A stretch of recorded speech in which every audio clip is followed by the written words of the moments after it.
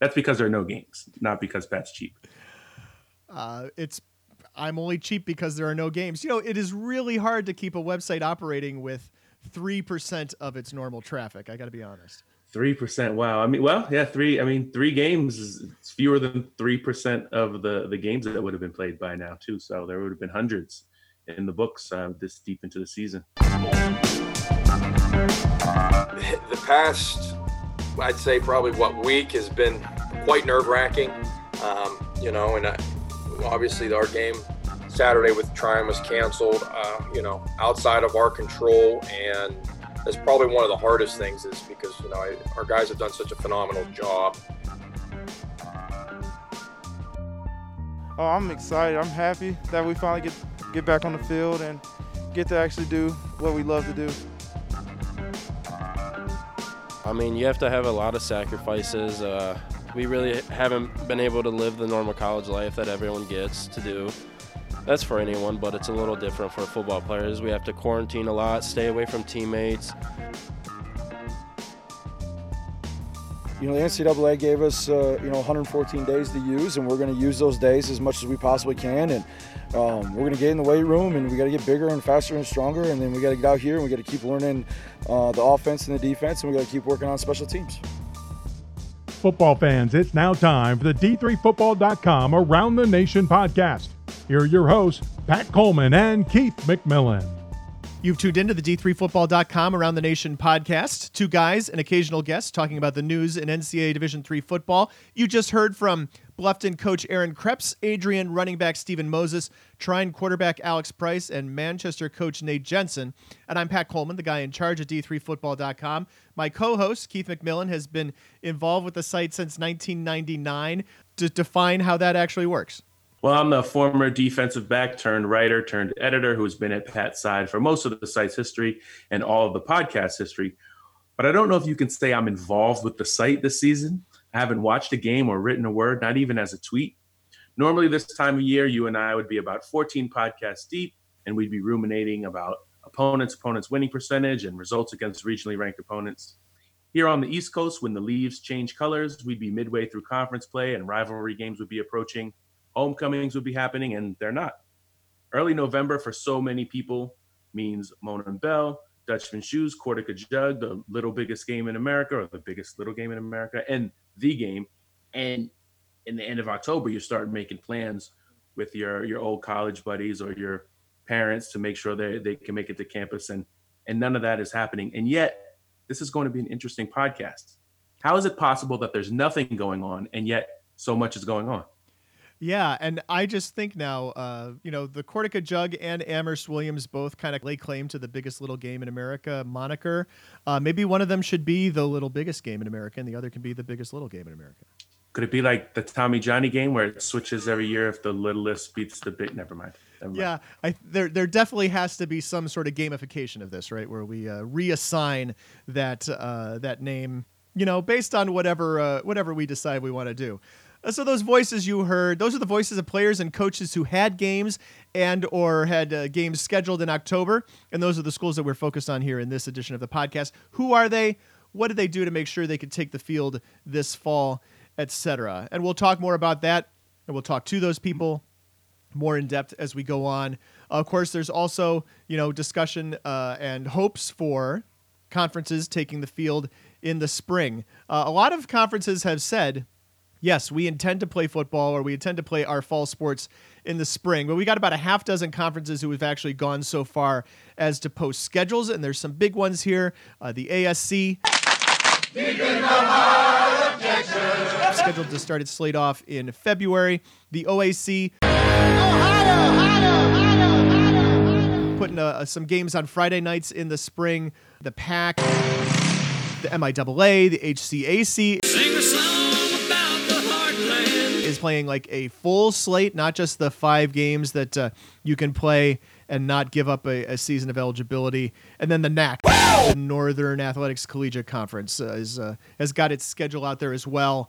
It should be very interesting. Of course, obviously all the caveats, right? Even a week ago, we thought that Trine was going to play Bluffton, and that didn't happen. And now imagine, the possibility of, 6 different conferences dealing with that. Who knows what the state of the pandemic will be in the spring or in February or in January, maybe even when some of these teams take the field for beginning of their preseason practice. But I would really hope that we get to see some of these games. Yeah, and I think it is going to be touch and go, just as this fall has been touch and go. And I think a lot of people have based their thought process, and maybe it's just, human nature and wishful thinking around the idea that everything is going to snap back to normal, or there's going to be a point where we know it's okay to play. And I don't know if that's happening. And I think, the larger divisions have seen it with some conferences of the Power Five deciding to play, some not deciding to play, and then one, the Big Ten, which is starting this weekend and overlaps with a lot of D3 populated areas, deciding not to play, and then deciding they are going to play, and not really being clear on what's different or what's changed. Just that the colleges have become more comfortable with the amount of testing that they're putting forth. And frankly, we'll hear it a little bit later in this podcast. The teams, when the players are engaged and have games to look forward to, they are not only more likely to follow the directives, but also they're just constantly monitored. And so they may be safer, and the college may be able to contain a potential outbreak a little sooner just by being able to play. So all that goes to say that I don't know if there's going to be a clear time when we just know, okay, spring football is good. It's going to be a little different for everyone, and it's going to be how comfortable the conferences feel with the protocols that are put in place. But those are schools that intend to take the field in the spring. There are a couple that didn't make it this far and did not make it out of the fall. Occidental didn't make it this far. They announced that they were dropping the program, as well as Maine Maritime. Both of these schools dropping football over the course of the past couple of months, and including at Occidental. This is a program that was really trying to come back off of the mat and whose alumni had raised $1 million in support of doing so. More than $1 million that had been raised over the course of the past couple of years. And, it is just, it's kind of heartbreaking to see that, especially for Occidental, which, as recently as 2008, a national quarterfinal team, and then Coach Dale Wiedolf got run out of town. Basically, I think it's fair to. I'm going to say it's fair to say that. And then the program really never was able to maintain itself after that. And it's really a shame, because it's not only a beautiful campus and a well-regarded school, but it's been proven that you can have football success there. And it's Southern California. You should be able to find football players, because California is one of the most populated and football happy states in the union. Yeah, I think it's very much like when Swarthmore did this back in 2000. They're very similar schools, similar student bodies, similar administrative attitudes towards football. I think similar from just reading other people, obviously not the football players or alumni, but reading other people talk about Occidental football on Twitter, that there were a lot of people there who were saying, why do we have to have all of these football players on campus? Which drives me crazy when people say that. Yeah, and especially in D3, where the football players are the type of students that you would be bringing to campus anyway. In a lot of cases, some schools maybe bend their admissions rules, but in a lot of cases, I can speak specifically to me. I certainly wouldn't have considered some of the schools I ended up visiting and the one that I went to without football, but there's no doubt that I fit in there and belong there. And it is kind of each college has its own culture. And, it's probably different at a place like Occidental or a place like Swarthmore. And, Grinnell is maybe another one that is going through a tough time with its program. We saw it happen in Lewis and Clark. Lewis and Clark was a college that was able to save its program and bring it back from the brink of extinction. So it can be done. Looking back, I don't know how much the Centennial Conference, which has been really, really successful, even on the national stage the past few years, I don't know how much they miss Swarthmore, and I don't know how much Pennsylvania football seems to survive without it. But certainly, if you're a Swarthmore alum and someone who had played for that program, and your program that was the pride of your life and some of the great experiences of your life up until a certain point, and then it kind of just vanishes into thin air over the course of a year or two, It's got to be frustrating. And those people, and this is going to be true in the case of Occidental, those people will miss that program forever. I know it's been 20 years, but I am not over the Swarthmore thing. It's just it continues to drive me crazy. We talked about the teams that have played so far in October. There's, of course, a game scheduled for November as well, and that is the Secretary's Cup game between Merchant Marine and Coast Guard. Keith, I know you have been to Merchant Marine Coast Guard games. I have been to games at Merchant Marine and games at Coast Guard, but not head-to-head games. We talk about service academies in Division III, and in general, this is a place where you have more ability to kind of keep something like this in check, to keep people on campus, to, and that sort of thing. And the students who attend these institutions, obviously know what kind of commitment they're getting into and what kind of commitment they're getting into after graduation. And it's just, it's a different collegiate atmosphere. And it's not surprising to me that they felt a football game between these two institutions would work. Yeah. And think about, when we talk about Amherst and Williams and how the NESCAC doesn't advance, they don't take a playoff bid. And so that game, especially when those programs are both good at the same time, it really is the height of NESCAC football. It's the height of those players' careers, because that game, the last game of the season, the rivalry game, it means everything, not just to win the rivalry, but it's the end of your season one way or the other. You either go out happy and you spend that whole offseason smiling and feeling good about yourself, or you spend that whole offseason really frustrated back in the weight room working and thinking you got to win that game next year. When the whole season is literally one game, I mean, imagine how much pressure and importance is going to be on the outcome of the Merchant Marine Coast Guard game.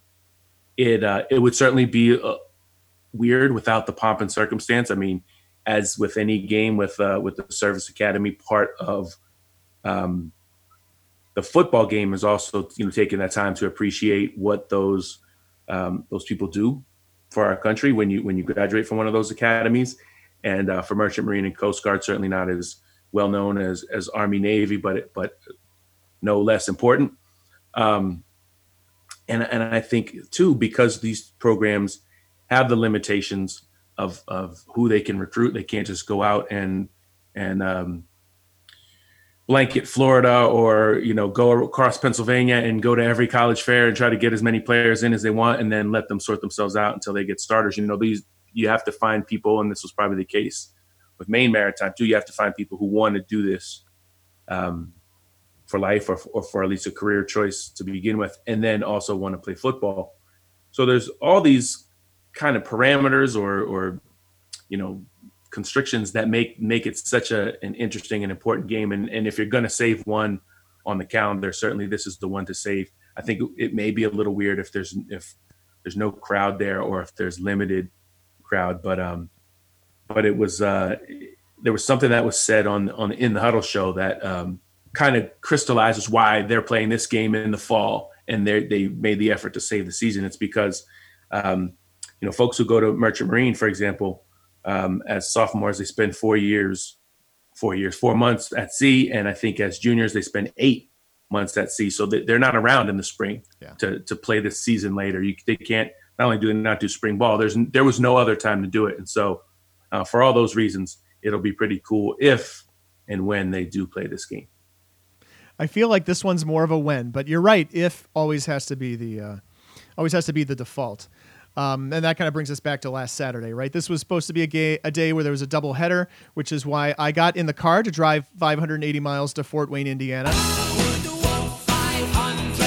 Fort Wayne's kind of halfway in between those two schools, but because Ohio had travel restrictions, Bluffton wasn't able to go to Indiana and play at Shrine on Saturday afternoon. Too many positive tests for COVID in Indiana, and Bluffton would have had to quarantine for 2 weeks after coming back from that game. So that game did not get played, but they played a full speed scrimmage, and I got to talk to Coach Troy Abbs and starting quarterback Alex Price. Price still wearing his red jersey. That was the one concession to the scrimmage, was that the quarterbacks were untouchable. So Alex talked about the importance of getting these two games in after he started the last half of the season in 2019 as the starting quarterback as a freshman. getting these few games in this fall was just really important. You know, it builds confidence. I know what I'm doing more. I'm more confident in what I'm doing. And as a player on the field, I have improved a lot. I'm making a lot better, more passes, running the ball better. And so it's just been a lot of good experience having these 2 games that no one else has been able to have. A couple hundred people in attendance at this scrimmage, and there's plenty of room to space out in a stadium where Trine is usually going to draw close to 4,000 people. We'll talk with Abs a little bit more about this game later on in the podcast, and we'll also talk with Bluffton coach Aaron Krebs, whose team, as of now, just checked my email again, is still preparing to play Adrian this weekend.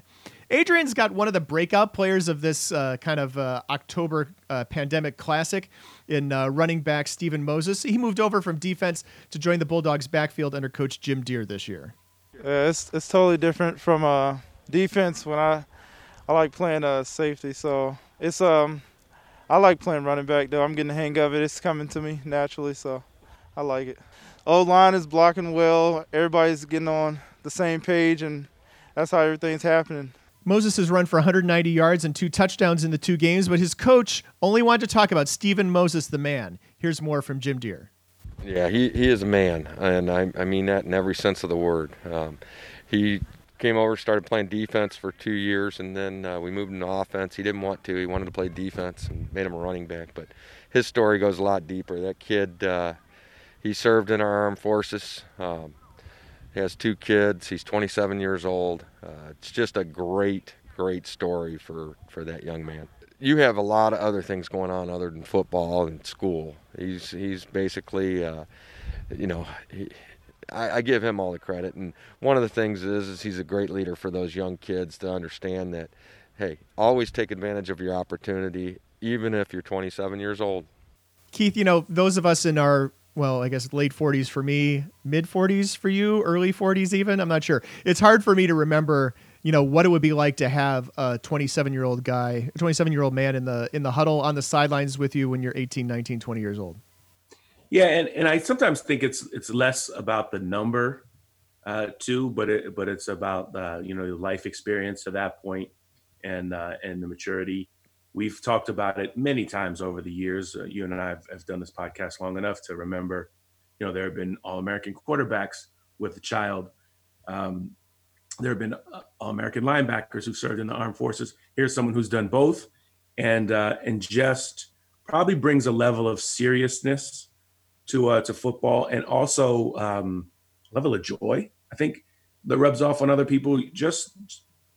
I think when you're 18, 19, sometimes 20, 21, I don't want to say you take football for granted because I think coaches hammer that pretty hard, but you just feel kind of invincible and like your career will last forever, and you don't quite have the perspective that not only is your career only 40 games if you're lucky, 45 or something like that, but you generally don't start for the whole entire time, and then any of your seasons could be cut short in any game you play. And so having someone in the huddle that rubs off on you, that's like to take this very seriously, but also savor it because life is real after football. It gets really serious after that, and to just enjoy it, I think that can only help the players in your program. To have someone who's had some really serious life experience come in and bring you the mix of those things, like put everything into football, not because football is life, but because life beyond football is so difficult, and this is one of the last ways you can enjoy it and push yourself to see what you can do without having life altering consequences on the line. You're just in essence just winning and losing a game. So this was a big night for Manchester. They were all but shut down by the Adrian starting defense, but it was opening night for the Spartans in their new stadium. And even though it looked like maybe only parents were allowed inside the gates and there were maybe 50 people in the stands, there were a handful of students watching from outside as well when the game started. Here's Nate Jensen to tell us a little bit more about, just being able to put fans in the stands.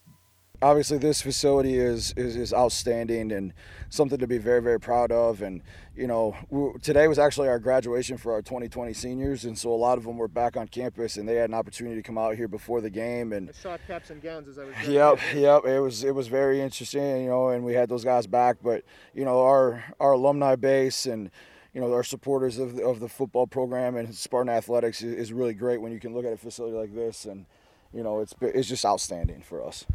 Keith, this stadium's just a couple hundred yards from their old stadium, and so the new one is a perfectly average Division III football stadium that is so much better than the one it replaced. I'm struggling to come up with a frame of reference for people. Let's just say that old stadium, not very good. Yeah, I remember seeing a Play of the Week submission back in those days, for those of you who used to follow the site then, and it was literally just a field. And the only field I think I felt as sorry for was Plymouth State, which was at one time surrounded by a literal picket fence, if I recall correctly. Wow. This kind of stuff really matters in recruiting, maybe not as much as making athletes feel at home on campus or with their potential teammates, but certainly when you're trying to convince 18-year-olds to envision success for themselves, having a standing edifice as a testament to the commitment your college community provides the program, that helps. Yeah, so stadium improved. The team's going to have some growing pains. Jensen's team definitely struggled in its 2 games in October, losing those 2 by a combined score of 78-10. But again, just playing is a positive. We played 2 really good football teams. I mean, I've known Coach Habs and Coach Deere for a long time, coming from the MIAA when I was at Elma. And, I knew that both these games were going to be really, really tough challenges for us. I was proud of the kids' effort, but they got to understand that we just got to keep growing up. And, our seniors, they got to keep leading, and our juniors, they got to lead, and our first years, they got to keep growing. Playing in the season they're supposed to be playing in. Obviously very meaningful. There's, as we have harped on many times now, just in the course of the past 25 minutes or whatever, very rare in Division III. Only 4 schools and hopefully up to a half dozen have had the opportunity to do this. And I think all of us understand the caution with which all the other schools that aren't in this half dozen group have been proceeding with. And I don't judge or look down on anybody who decided not to play or anybody who decided to play, because it was such a difficult decision. And honestly, if you're more interested in it, I think it was maybe 2 podcasts ago where, we've discussed it pretty much ever since March, where, you're looking at difficult situations for players who have to decide, do I want to play an abbreviated season? Do I want to skip school and not pay this semester and maybe try to come back and have this gap in my career? But I think that the thing you touched on too is playing in the season that you're supposed to be playing in. If we moved games to the spring, which looks increasingly likely for most of Division III, what happens to the 2021 season? Does it start on time? And if it does, can a body handle playing 5, 8, 10 games in the spring and then turning around and trying to do the same thing? Do you recognize yourself as the 2021 conference champ? I mean, there's all these little things that really play into it. But I think the most difficult one too would be if somebody were to suffer a torn ACL in the spring. Do you miss 2 seasons of eligibility within 1 calendar year? Are you ready to do a top 25 or a top 20 or a top 15 or a top 10 poll in the spring? I mean, we could do right now. We can do a top 6 for the fall and then just take it from there. I think we do a top 4. Trine number 1, Adrian number 2, Manchester 3, Bluffton has yet to play, so 4, and then Virgin Marine and Coast Guard, right? Right. I'd like to take this time to mention that the D3Football.com Around the Nation podcast is currently sponsored by nobody. You could be reaching an audience full of decision makers in Division III football, coaches who may have a little more time on their hands, or maybe looking to plan completely different things. You have the opportunity to reach that audience right now by sponsoring the Around the Nation podcast. Keith and I would be waxing poetic about your product or service right here during our break. We would have done it like 20 minutes earlier for a paid sponsor, let's be honest. So think about it and drop me an email at pat.coleman@d3sports.com. We still average nearly 4,000 downloads apiece on the past 2 podcasts, so you guys are missing out on this opportunity. Now on the D3Football.com Around the Nation podcast, joined by Aaron Krebs, the head coach at Bluffton University. His team Been waiting multiple weeks. I think normally this would be week 8, and we would be, you guys would be taking the field finally after watching, another Heartland Conference team play and 2 MIAA teams play and having a game canceled last week. So, what is it? First of all, thanks for joining us. And what has it been like for you and for the guys, kind of sitting and waiting and preparing all this time? Well, first off, Pat, thank you for inviting me to be on. As I mentioned prior to going live, this is a big day for me to be able to be a 15-year follower of the site. To have the chance to be on with you is a big milestone. There's no doubt. So appreciate you. But the past, I'd say probably week has been quite nerve-wracking. And obviously our game Saturday with Tryon was canceled. Outside of our control, and that's probably one of the hardest things is because, our guys have done such a phenomenal job, as we call it, protecting the dam here at Bluffton, and they're doing everything we're asking them to do on a day-to-day basis.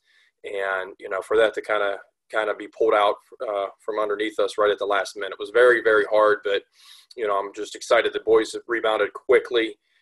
We still have this week, knock on wood, everything up to today. And us talking at this point is we're still all green lights. So we're just holding out hope that we can get to Saturday. Right. And we've mentioned this elsewhere in the podcast, but basically because of travel restrictions in Ohio based on going to Indiana, you guys weren't able to travel last week because of the state of Indiana and the state of, testing in Indiana. And I did not look at Michigan's numbers. Presumably you guys are able to travel to Michigan so far, no problem. Yes, sir. We are still good there. Those numbers came out, I think last Wednesday, Thursday for us with Indiana. And there's been a spike there. So state government set up some travel advisories and kept us home. And we're just hoping that everything stays good with Michigan here this week. What's it been like? How long have you guys been practicing? What have you guys been doing in the however many weeks it's been between that and taking the field on the 24th? What is it, 8th week now? 1, 2, 3, 4, 5. I think if you started at Labor Day or whatever, then this would be 7th week. Yeah, 7th week. We went 2 weeks of groups of 10, 2 weeks of groups of 50. So we followed the NCAA recommendations there. Didn't go in the pads until we went full team. And so we had about a 4-day team session or team practices, day off, and then that put us right into game week, which would have been last week with Trine. We had our typical game week last week in preparation for Trine. With that being kind of shot, we ended up working out throughout the weekend. You're running on limited time, especially the team reps at this point. Those first 2 weeks first 4 month, really, there was 0 team reps. So, we got through a lot of individual work, which we normally wouldn't have coming into a season and in camp situations, right? You're trying to cram everything in and get ready for the season. So we were able to kind of slow things down, but on the back end, we were really missing a lot of those team reps. And, we have just been trying to make that up here in the past really 2 weeks. So. Can you compare that to what, say, the normal Division III spring practice is like? Is it pretty similar? I think the first 2 weeks similar in a sense, especially are really the second stage when we were in the groups of 50, because we were able to do some competitive things. I mean, you still were missing the defensive line standpoint there with the one-on-ones and, with all the testing protocols and things like that. We made it a challenge because we were doing everything we can to limit some of the contact early on, at least, until we got into the padded session. So it was very similar, though, at least for that first month, to being like what we would have in our spring ball. Obviously just being able to put guys on the field has got to be a big deal for Bluffton just as a university this year, right? I mean, we talk about, look at the enrollment numbers, and I'm not entirely sure how many guys are in the football program right now, but in general, the Bluffton football program makes up a pretty large part of the Bluffton enrollment. It does, and we're thankful. Dr. Wood has been amazing, and a big reason that we're on the field, a big reason that we're one of 6 schools in the country getting an opportunity to play this fall. And her Protect the Dam plan has worked very, very well. We're a prime example of that with, over 100, what do we think, we came in at 130, and, for us to be, doing what we've done, I think as a program shows that, we can be a model for this. And it was really, her plan, our administrations, and, we've done everything we can to follow it because of that. We know we're very blessed that we've had this opportunity, because I know there's a lot of guys that would be happy to be sitting with you right now talking about game prep, getting ready for this weekend. So more than grateful for the opportunity, and our boys bought into that and understand that, we're one of the very few, and they're doing everything with masks, with the testing, the very uncomfortable test, and just all those different things. And we're trying to make it as normal as possible. I mean, that's probably been the biggest nightmare on the coaching side of it these couple of weeks, especially once you get in the pads, because of the restrictions. And just because we're in full team, there's still other restrictions, whether it's the weight room or cafeteria and spaces to meet. Like there's so many things that go into it, and that's probably been the biggest challenge I think from us as coaching is, I mean, when I get out to the field at 4:00, it's like heaven, because all that stuff we've got to that point, and it just made it really good. It has to be, by the time you get out to the field, you can actually just be a football coach, right? You don't have to be health practitioner / logistics person / all of those other things that are going into, making coaching happen this year. 100%. I mean, that's what the guys on the staff even were like. It feels good to game plan. I mean, just it's for us at this point, in the season, it's just it's normal. Like there's pieces of the day that just come back as very normal for us, and that's just grateful for it. Third season at Bluffton. I went back through your bio and, of course, was reminded, of course, your days at W&J, including two-time D3Football.com All-American. I'm surprised we got this far into the interview without me saying that. I'm sure I will have said it earlier in the podcast multiple times. So tell us what it's like, just the Bluffton experience as part of Division III as a whole. What's Bluffton football like?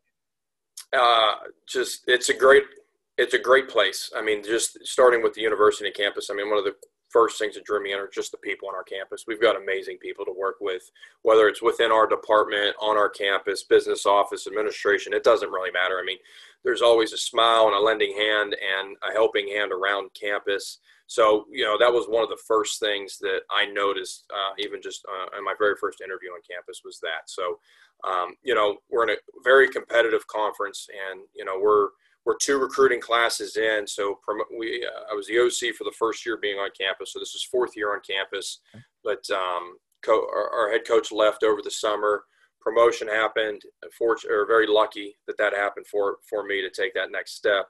But it took us really all the way up to camp just to get our staff together. So we kind of came in behind the 8 ball there a little bit that first season. And then, we've been able to start building, and recruiting and things have picked up very much. We're a very, very young team right now. I mean, 2/3 of our class or of our team is in our freshman and sophomore classes right now. But we've done, I think, a very good job branding, getting ourselves out in the region, and it's just that process. I think we were very competitive last year. We didn't win many games, on the record, but if you look at the box scores, we were in all those games. It was just young team trying to find ways and learn how to finish football games. So it's a process, and kind of understood it was going to be with this. But, we've fortunate have been able to put a really good staff together. We got a bunch of young guys that love this, and, they're lifers in the profession. And that's important because of, some of the things of being a Division III university. You wear a lot of hats, and and that as well as anybody else. But and it starts with the people. Like I said, the people on our campus, the people in our program, and we've done a good job really finding the guys that fit us. I know you have obviously a game on the schedule this week, and we're going to drop this podcast presumably on Saturday morning. So if any of that changes, the listeners may know before we do. But then you have a pretty full schedule in the spring of all the conferences that have announced what they're planning on doing in the spring. The HCAC has been pretty aggressive in terms of having a really full schedule. So, what's that like for you guys? Did you have anybody who said, because there's not going to be a playoff this year and we're going to use a year of eligibility with all of these games, was there anybody who said that they were not going to participate because of that? Unfortunately, yeah.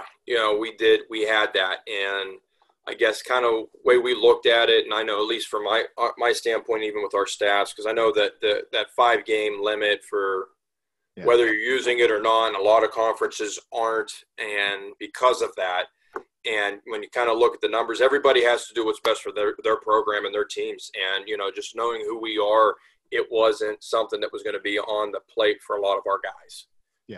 That extra year, and from a magnitude of reasons, but so I had to fight for those guys. And for me, we had to find a way to play as many games as possible.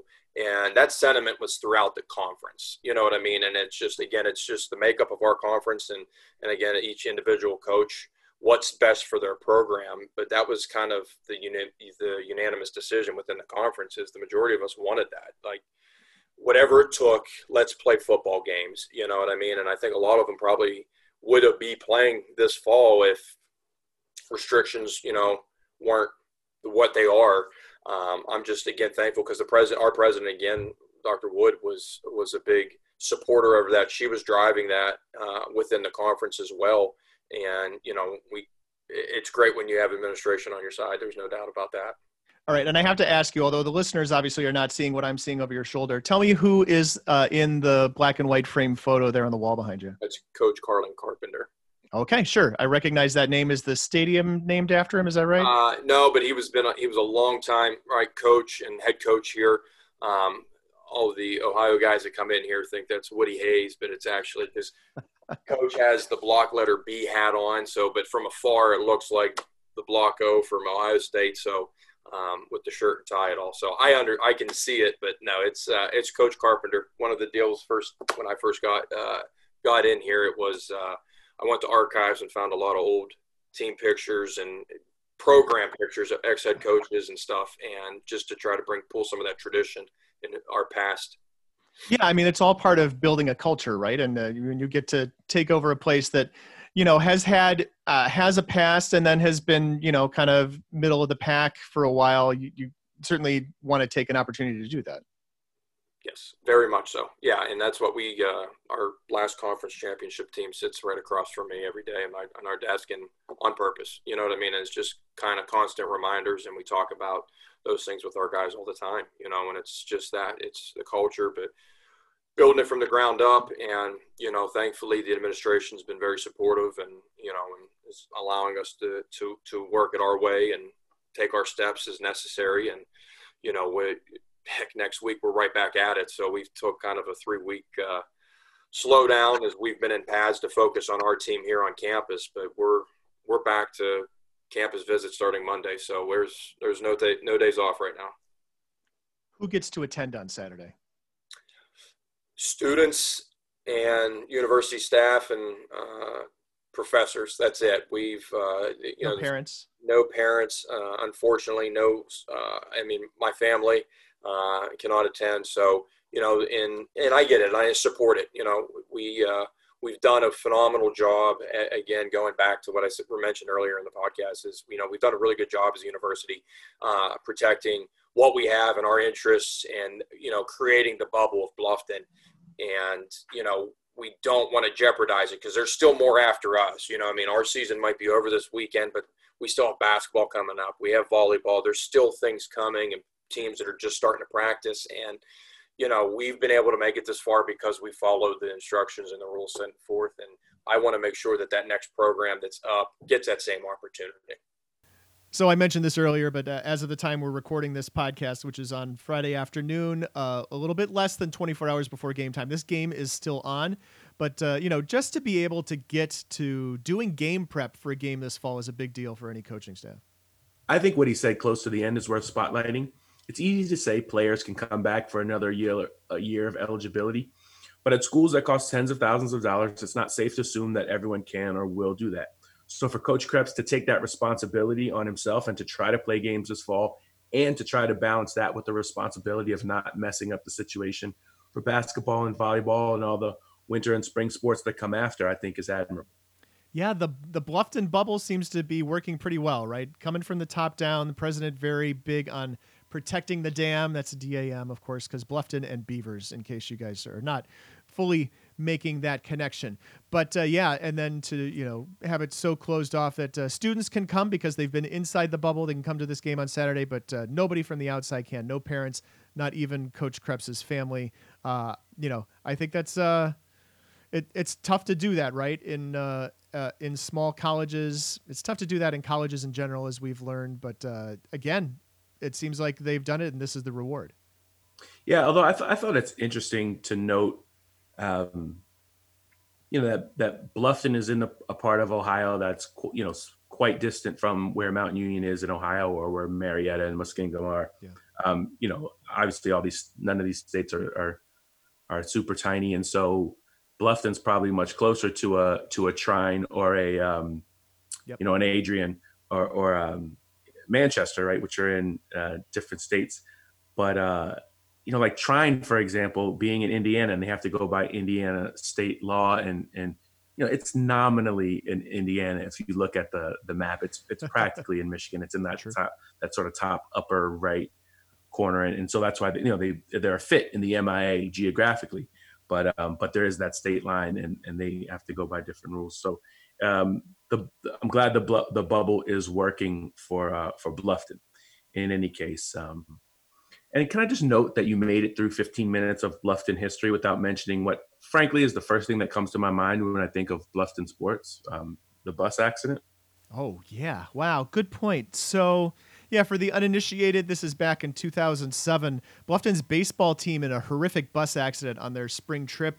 The driver went up a left side exit ramp outside of Atlanta at full speed. Didn't realize he was getting off the highway. You guys, Google it. You can find d3baseball.com coverage of it. You can find all sorts of coverage from it because it was a big deal. 5 players died in that accident. Sports remains a big deal at Bluffton. As of their last report to the U.S. Department of Education, fully 58% of the student body participates in a varsity intercollegiate sport, and nearly 1 in every 3 men in the school is on the football team. This is a school that, without sports, and possibly without sports this fall, might not be open.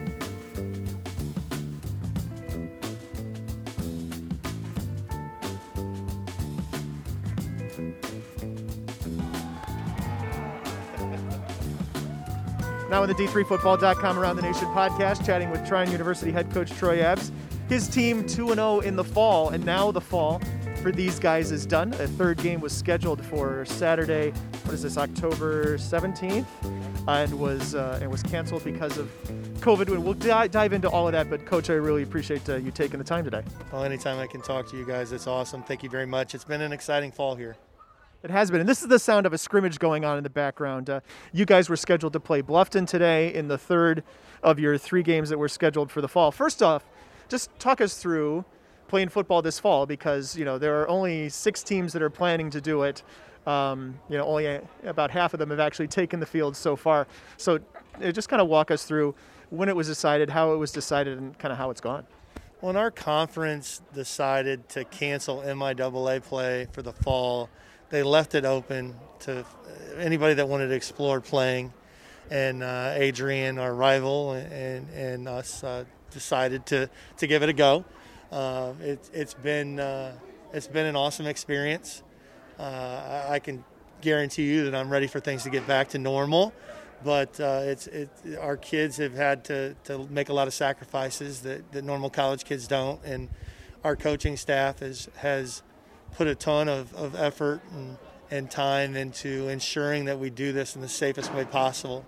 That's included having multiple practices a day, where we practice from, our kicking coach is out here at 3 o'clock and doesn't leave the practice field until 8 o'clock at night most nights, because we have 3 to 5 different practices with kids in pods, so that if we did have a flare up, that flare up would be contained, and we were very lucky to not have a flare up.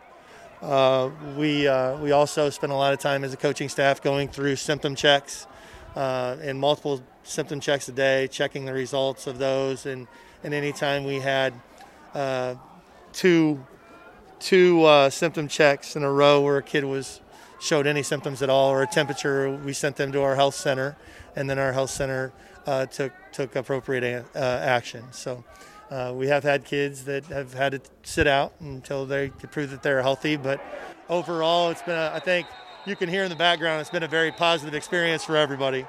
Yeah, and there are fans in the stands here, and I would say is watching you guys on video in the previous home game against Manchester, I would say maybe 200 people, something like that. They can make some noise, obviously. Yes, it is. Yeah, our fans, we gave every athlete 2 tickets, and then or 2 tickets per household they're part of. So, and then we had the band here, and the band had their parents, and then the cheer squad had theirs as well. So, there were about probably 200 fans in attendance, but they were loud and they were proud, and it was a different game day experience, much like today, but it was still a lot of fun. How many student athletes are in the program here for you this fall? Right now we're at 183. Which is pretty typical for you. That's basically everybody, I would think. Yeah, I mean, it's a little high for us. Typically we're in the 160 range, but we had a lot of interest last year. And our coaching staff worked very, very hard. That's going to be – no, I almost had a pick 6 there by young kids. So big, long interception return there. Yeah. But coaching staff worked extremely hard during the offseason to identify some talented kids from outside of the area. We brought in some running back from Hawaii and Arizona, and some kids that are putting on a show right now out here on the game field.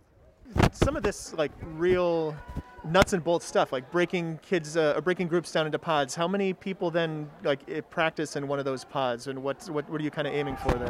Typically, our pods were anywhere from 25 to first of all, when we started in groups of 10, and those groups of 10 were just in their position groups, and they were mainly conditioning activities, and then that turned into more individual activities, and then we were able to expand to groups of 25, and we could have gone all the way to 50, but we had very short practices, 35, 40-minute practices, and had 6 practices a day.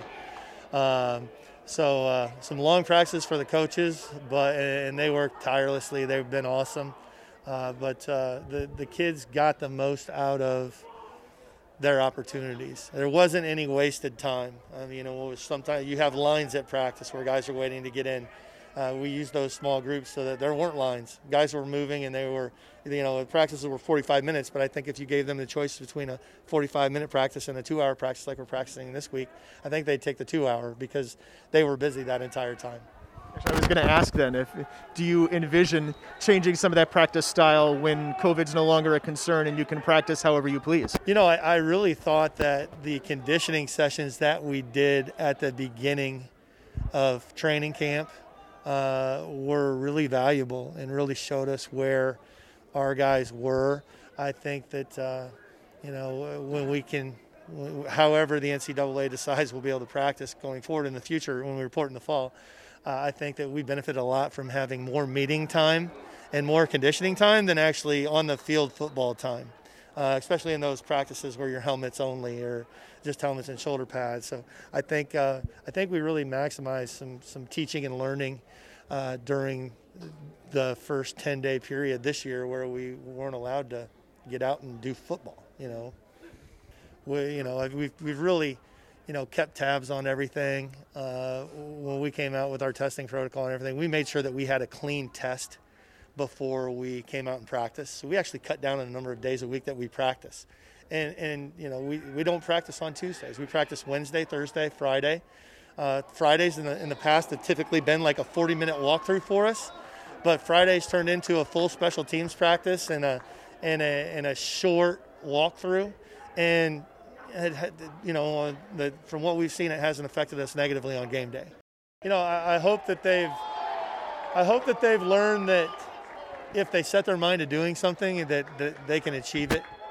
There are a lot of people that, say there's no way you can do this. There's no way, you can possibly play football in this era.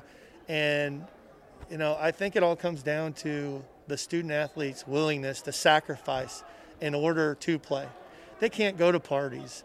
They can't go to large gatherings. They can't do the things that normal college kids do. I'm really proud of the guys on our team that have sacrificed some of the other things and really focused on their academics and football and put everything aside for a while. And unless you get a group of kids to do that, it's impossible to play. But I'm really proud of our guys for doing that. And you guys have proved that it's possible, at least within those restrictions that you mentioned. And of course, kind of keeping the caveat in mind that you guys had 3 games scheduled and one of them didn't happen. But I feel like, we've learned from the NFL, and I feel like the SEC is currently in the process of learning. Giving the kids the opportunity to play is winning. And I think football then in turn is a tool to curb the spread of coronavirus. I mean, the kids have something at stake. We asked them to wear a mask. You'll see the guys on our sidelines right now, most of them are, it's one of those things where, a normal 18 to 22-year-old doesn't really have a true reason to wear a mask. Yes, we constantly remind 18 to 22-year-old men that you need to wear a mask and you need to do it to protect others around you. But the simple fact is, if they get it and they're not around elders, there is a low percentage of risk. There is a percentage of risk that they could be harmed, but it is a low percentage of risk to them. And I think having football as something to guide their activities and encourage them to social distance, to wear a mask, is extremely valuable to any college campus. What do you hear from the rest of the conference? I mean, you guys are playing the other 5/6. Everybody's getting ready to play football, and the reaction to COVID-19 and what everybody sees in the news and what everybody sees in the newspaper is very different in different geographic locations. Indiana is more of a politically conservative state, so I think we look at things a little bit differently. Our COVID climate, let's say, in northeastern Indiana has been relatively safe. I mean, not completely safe, but safer than other areas. And all of that kind of plays into everybody's thoughts and attitudes about everything that's going on. So, a lot of the guys are chomping at the bit, ready to play. And I think everybody in the MIAA wants to play football. Under COVID, just being able to play is a win, right? Abs said this a couple of times to me, and it is so true. Yeah, that's certainly an interesting theory and perhaps the best takeaway from this podcast as a whole. But I also found it interesting, and we've touched on this in previous pods, that the way everything has been done is now up for evaluation. I don't know for sure that we will ever go back to normal, quote unquote. But whatever the sport evolves into in the future, this might be looked back on as a period of great innovation. Should practices be shorter and in small groups? Should Tuesdays be off days and Fridays be for special teams? A lot of football things are done because that's the way they've always been done, or we borrow from the coaches who taught us and tweak to fit our, the newest needs. Yeah, just one easy thing to point to on that, right? Abs used to call plays on offense for trying, but didn't this year because, the program's pandemic response and planning meant that he was just too busy to do so. So now he's more of a CEO type head coach, and it'll be interesting to see if that sort of thing is more true going forward as well. I also talked with another coach in the past couple of weeks who said he was learning how to live without football, right? Somebody comes up, they've been playing football since, 6, 7, 8 years old, play college, immediately go into a coaching job. Maybe you've coached for another 20 or 30 years after that. This is the first year for a lot of people without a weekly football schedule and cycle to prepare for. We've seen a number of Division III basketball coaches leave the profession over the offseason, and I wonder if more football coaches might not do the same. This is the opportunity to go back to school, get an MBA, move into athletic administration or fundraising or any of the things that a coach's skills and contacts really makes them natural for. Pat, I'll be totally frank with you. I'm learning to live without football. I played Pop Warner in high school and college and year semi-pro, and then we started doing the website.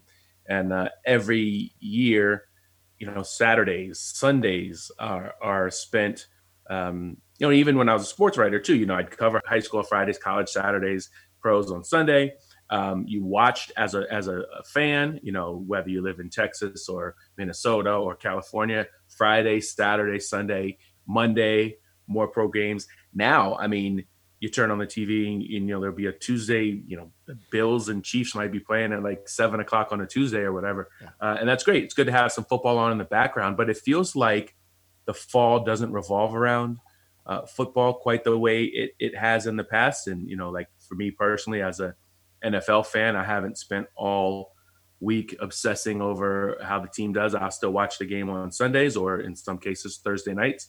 I think we get our fall back, and I don't miss it as much as I thought I would. I really thought this deep into the season with no D3 every Saturday, I'd have no idea what to do with myself. And I'd be like, man, did Coe and Cornell play, who, whatever, what was the Tommy Johnny score? The right. How's Mary Hardin Baylor doing? Like, we're missing all that. And it's maybe it's human nature. And maybe we all learned this back in March and April, May, and June, when we had to figure out how to occupy our time without traveling to work or some cases even having work. But, we're pretty adaptable.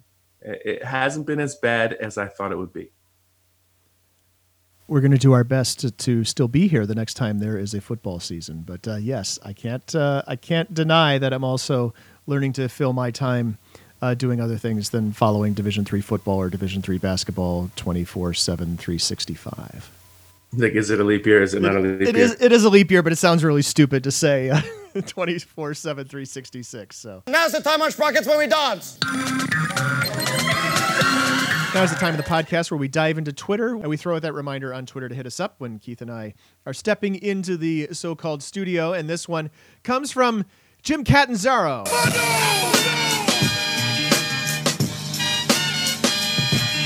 At LFC_football, asking, what storylines would be the most intriguing in a shortened spring season? Should coaches use it as compete to win everything or use it as developmental games? Great question. I love it. Yeah, I don't think there's a straight on answer here, because it depends on where you are as a program, which I think is always true to some degree. But in this case, you have to factor in how far are you in your build. If you're like in year 2 of your recruiting and your recruiting has been disrupted, maybe it's a great time to focus more on development. If you're Mountain Union or Mary Hardin Baylor, I think the expectation remains the same as it always is. Same thing for UW Whitewater, right? You want to win in whatever championship is available. No Stag Bowl in the spring. You just want to win the WIAC or the OAC or the ASC. You want to win every game you play. But I think the answer that probably applies across the board and probably for Coach Cat's program too is, and this is what makes coaching so difficult, is everything is always both of those things. You're always trying to win and develop everybody at the same time, and you're trying to balance those two. So maybe you're looking for an opportunity to put a player in a meaningful situation where he hasn't been before, or you're looking for an opportunity when a game gets out of hand to get somebody some game experience just to get their feet wet. My coaching experience, of course, is teenagers playing softball, but I feel like we have the luxury in our league, because it's small, of no matter what your record is during the season, you make the playoffs. And so everything I do is focused on development, because I know, we can go 3-12 and we'll get a chance to we might have to come from the weird part of the bracket to win, but you want to develop everybody fully so that at the end of the year you're playing your best.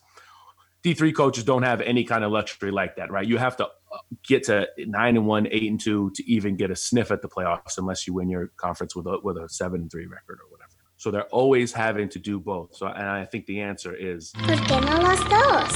both, but without playoff considerations in there, right? If you're just trying to win your conference, you may have a little bit more leeway. If you're in the building phase anyway, and your administration is kind of like, this is year 2 or year 3, and we're not necessarily expecting you to be hitting full stride at this point. We're just happy you kept the program together and your guys are still enrolling and graduating.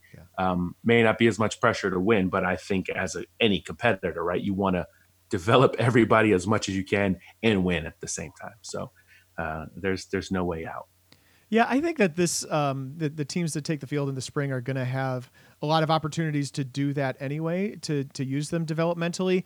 Think of it, there are going to be a lot of places where, the key guys are not going to come back. Some of them are going to take years off, right? Key players at Mount Union, some of them will not be participating this spring, et cetera, et cetera. So there's always that opportunity to develop other guys there. Also, you're probably going to want to develop people because you never know who's going to get a positive test in any given week and have to sit out a couple of practices or sit out a game or sit out until, they have however many negative tests are required to get them back on the field. So, obviously, you said it, Keith, there are a lot of places where winning the conference championship is something that is always the goal, right? Always the first goal. It's always the first goal at Mount Union, right? Is to win the OAC and see where it goes from there. This year, winning the OAC, there's not anywhere to go from there, right? There's no national playoff to go to, but, it's an opportunity. If you're a program that has struggled, it's kind of a sprint to the end of the season, right? You could win 4 games in your side of the conference and then play for a conference championship on that final week of the season. And, if you're, I don't know, I'm going to throw out Sul-Ross State, right? The odds of Sul-Ross State winning the ASC in a normal season, pretty low, but, in a short series, anything can happen, right? Now I've gone this far into the podcast without throwing down a baseball reference, but there was mine right there. Coaches may have a lot of leeway to do that this fall. They may be able to be like, it's not a real season, and I'm air quoting here, nobody can see this, but it's not a real season. We're just trying to develop our guys. We just want to get ourselves to a point where we play well, and we don't care as much about the record, whether it's 4-4, 2-6, 6-2.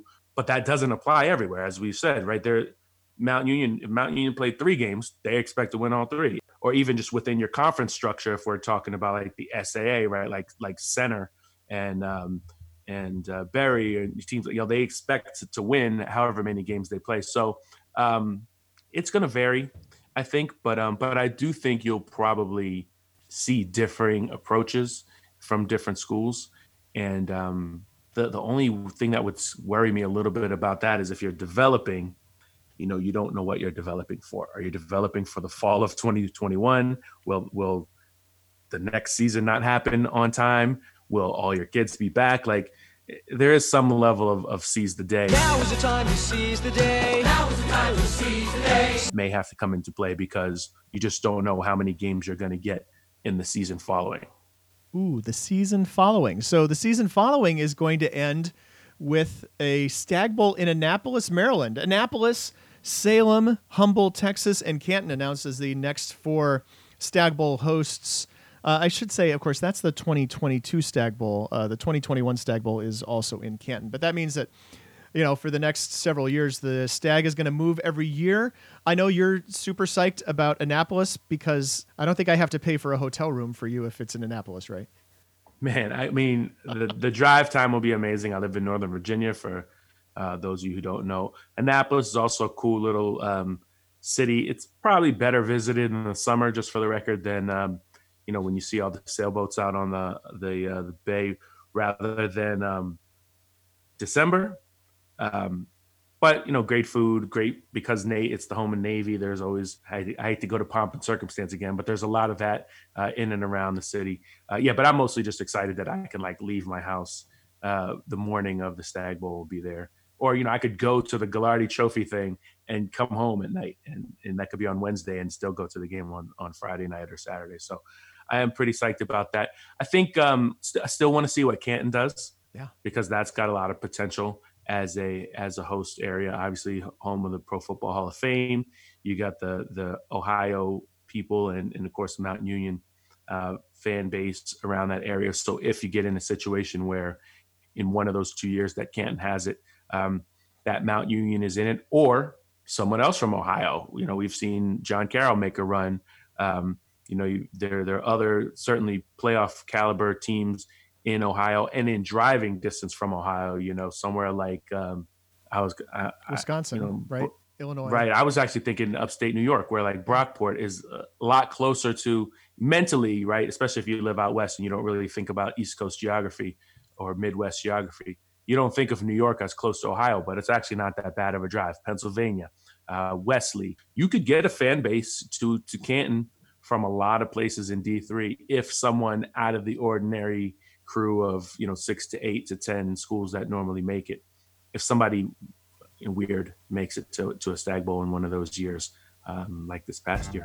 I say by 2025, who knows what weird will be or what normal will be when that second Stag Bowl comes to Canton. And this was the D3Football.com Around the Nation podcast, number 278, released on October 24th of 2020. Thanks for listening, and keep an eye out for our continuing coverage. I mean, whatever there is to cover will be here. If you like our podcast, please consider rating it in Apple Podcasts or any of the places where podcasts are sold. They're not sold. You just download them for free. Either way, you can help other football fans find it by giving us a nice rating and a review, and we really appreciate those ratings. I checked in on them a couple of weeks ago, and it was nice to have them. Thank you so much. You can reach us to talk more about Division III football on Twitter using the D3FB hashtag. I'm at D3Football, and Keith is at D3Keith. We have a message board devoted to Division III sports. Did you know? It's the only place you can talk about Division III sports these days. I'm pretty sure it's not going to be at your tailgate. So you can join the conversation by registering to post at d3boards.com. Also, you can follow d3football.com on Facebook. The executive producer of the Around the Nation podcast is Pat Coleman. Production assistance provided by Dave McHugh. Our theme music and a lot of the other music used in this podcast is by DJ Mentos, whom you can find at djmentos.com as well as on Spotify. Lots of guests gave us their time for this edition of our show. Thanks to them. Thanks to the sports information directors for helping set this up as well. And of course, thanks to the creator of Around the Nation on d3football.com and my co-host, Keith McMillan. 6 years from now, it could be Methodist. It probably couldn't be Methodist making the Stag Bowl. But you think about, what's going to happen when 5 more seasons take place. A lot of stuff could change. Muhlenberg or Johns Hopkins. That'd be an interesting one. There you go. Muhlenberg versus Johns Hopkins in the Stag Bowl in Canton in 2025. Hopefully not in Humble, Texas in 2024, because that would be, I'm going to guess it would be about 150 people in the stands like there was last year. Yeah. There'll be a time to look at all this stuff and to reflect, but now's not the time.